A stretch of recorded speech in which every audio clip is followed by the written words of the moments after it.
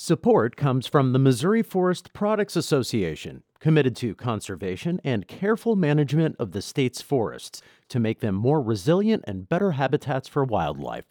ChooseWood.com. It's Monday, April 18th. This is The Gateway. I'm Wayne Pratt. Students are still catching up after multiple years of pandemic learning, and many parents are seeking ways to help. It's pivotal in the long-term educational lifespan of a child for their parents to be involved. St. Louis Public Radio's Kate Grumke will have that story in just a few minutes. The Missouri Senate is set to tackle the state budget this week. As St. Louis Public Radio's Sarah Kellogg reports, changes to the House's version are almost guaranteed. With the House leaving around $1.8 billion in general revenue to spend, Senate leadership has indicated not all, but at least some of that money will be allocated into their version of the budget.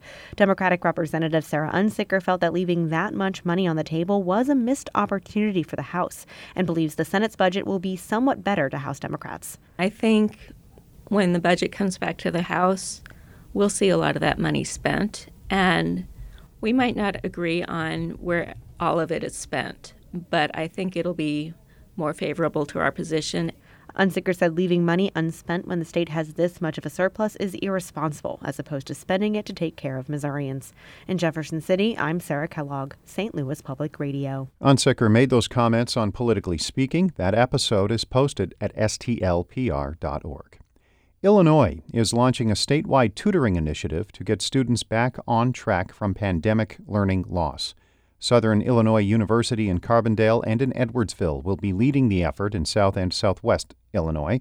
The state's Board of Education Executive Deputy Director Stephanie Bernatite says the state is spending $25 million on the program. Federal relief funds are being used as part of the tutoring initiative to help students who have experienced disruptions to learning stay academically on track and to get the extra help they need in reading and math. Illinois has identified districts that were disproportionately impacted by the pandemic. The universities will train and pay college students and community members to serve as tutors. The Illinois Department of Public Health has issued a warning. COVID cases are ticking back up statewide. Alex Degman reports. Illinois was averaging a little more than 1,000 new cases a day 3 weeks ago. That's now up to nearly 2,000 daily. But most counties are still considered low risk for transmission. Only Champaign County is in the medium category. Dr. Ramel Tokars, interim director of the state's Department of Public Health, encourages Illinoisans to keep track of the latest information in their area. She says Illinois is prepared if another wave surfaces, noting the state's stockpile of tests has been replenished, and they'll soon have 2 million rapid tests on hand. The department is also working with pharmacies and healthcare providers to replenish COVID treatments. I'm Alex Degman.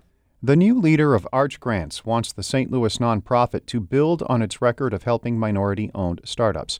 Gabe Angieri was recently named executive director of the organization that provides funding and other business support for early-stage companies that commit to the city of St. Louis for at least 1 year.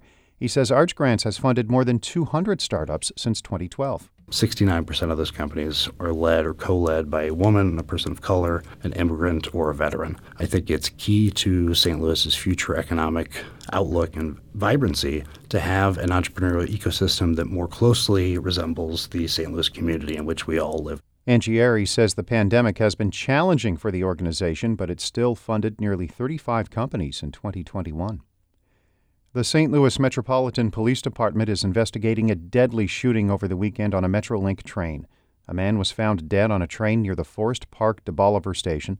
Authorities say the shooting emerged from an altercation between two passengers. Bi-State Development President Toby Roach calls the level of gun violence, quote, shocking. In a statement, he says the random act of violence is truly disappointing, but the transit community is, quote, worth fighting for.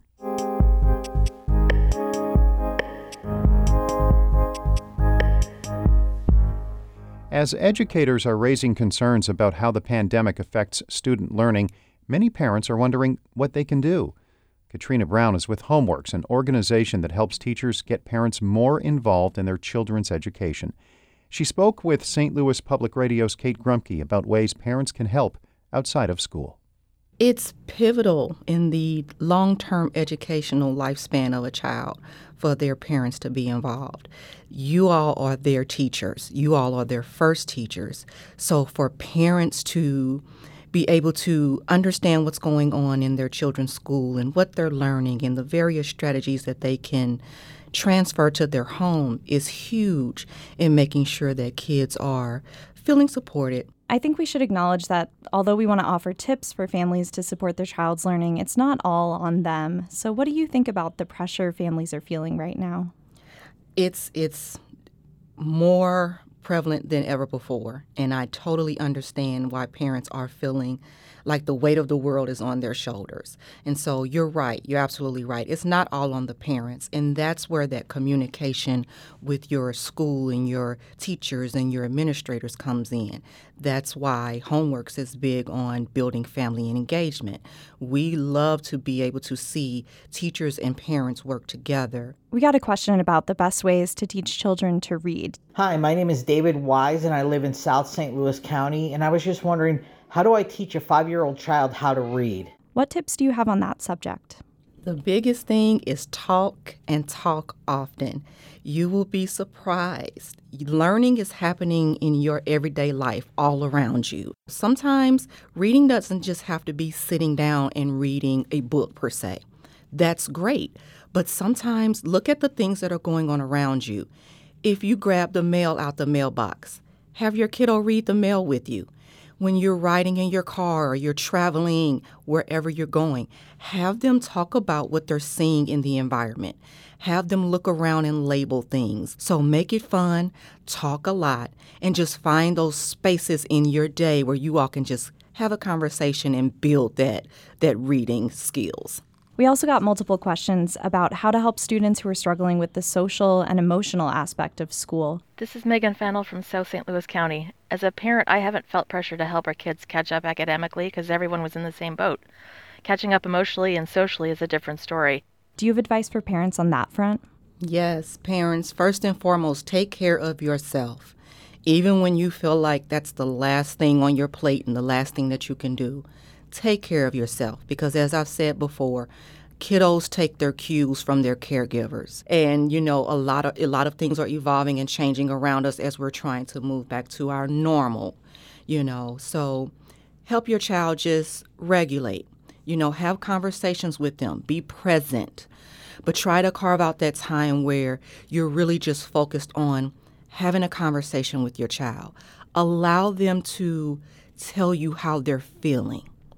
Let them have that space to be able to express themselves. If they can't verbally do it, maybe they can write it down. And again, speak with your teachers, speak with your administrators. Allow them to give you pointers of maybe things that they're seeing in the classroom that's working for the child so that it can transfer over to home. And it sounds like it's really important for parents to be communicating with teachers, but I know that teachers have a lot on their plate right now as well, and I think maybe parents might be a little worried about putting something else on their plate. So what have you heard from teachers about having more parent involvement? Teachers want that. They want that parent involvement because the more they know about the dynamics of the family, the better they're able to understand if they need to tweak and adjust or change the way they're doing things in their classroom. And it does not always have to be negative items.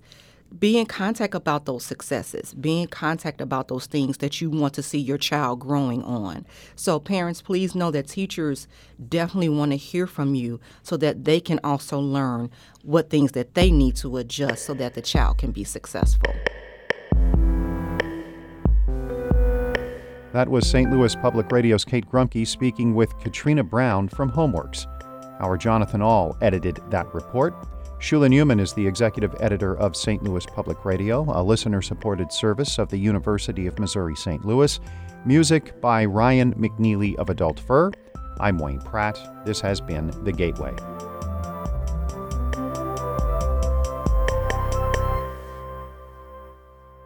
Support comes from Mosby Building Arts, a design-build company committed to remodeling the right way. Visit callmosby.com to get project inspiration for any room of your house.